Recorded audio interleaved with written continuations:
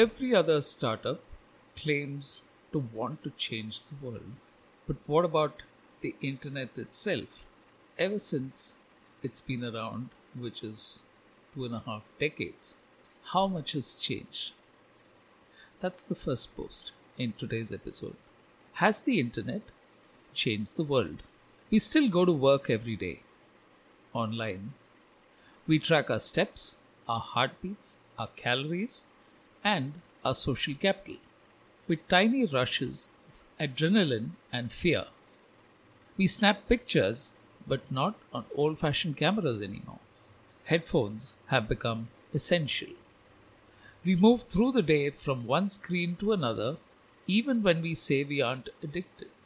Conversations are hard, texting is preferred. Our concept of money has become way more ephemeral. We dislike unpredictability even while saying we welcome it. We're watching movies about people and countries to expand our minds. We prefer simulations of the world compared to the real thing. We think there's nothing unusual about meeting people on screens and maintaining relationships that way. We've got tens of thousands of emails in our inboxes which we may never read.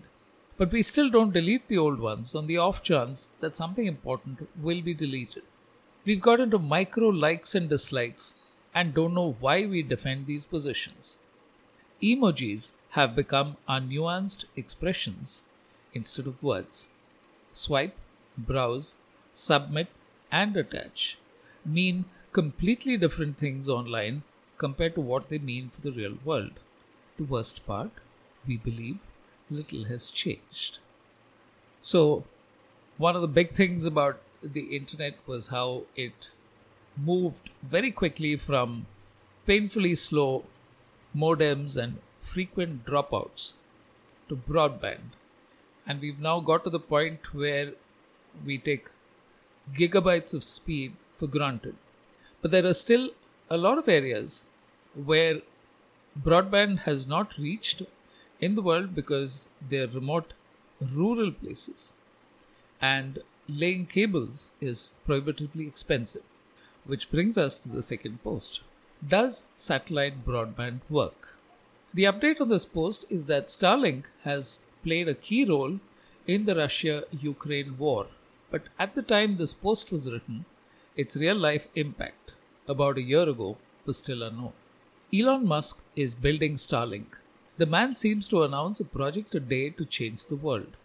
If he's not blasting spaceships off to Mars, he's tunneling underground or creating a transport system for cities. There was an announcement as well in India for those who wanted to be on board with Starlink, inviting you to pay about 7,000 rupees and then wait for the kit to be delivered. All those who decided they needed it should read a detailed review on The Verge. It's a sobering thought. We've just about got our TV satellite dishes sorted out now.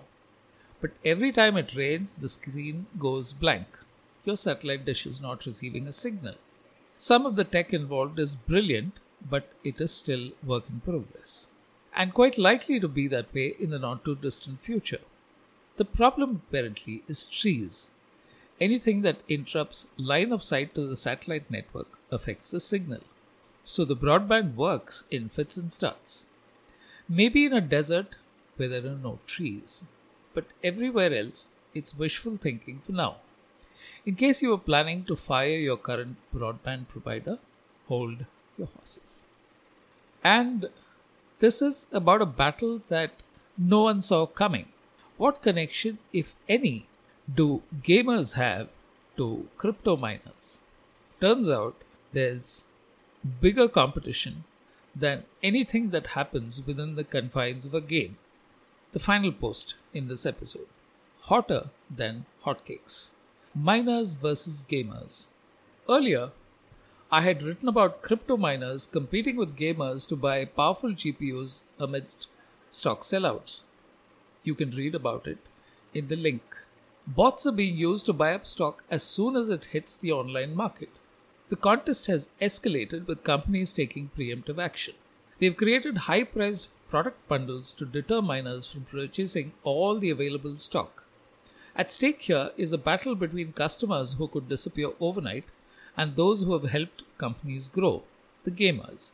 Now that is creating a fresh set of problems. Miners are still aggressively stocking up because these processors have the power to guarantee profits in Bitcoin mining operations.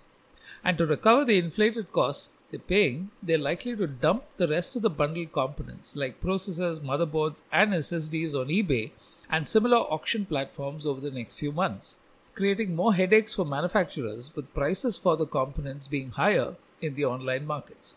There's real demand and there's unreal demand. Nvidia is planning differential premium pricing to make miners pay more. There's no timeout for games in the real world. Every week, I'll plant a few ideas in your mind on branding, behavior, and markets. Triggers for your thoughts. Spread the word to your friends. All you have to do is click the link and enter an email address. And keep your comments, views, and brickbats coming. Thank you.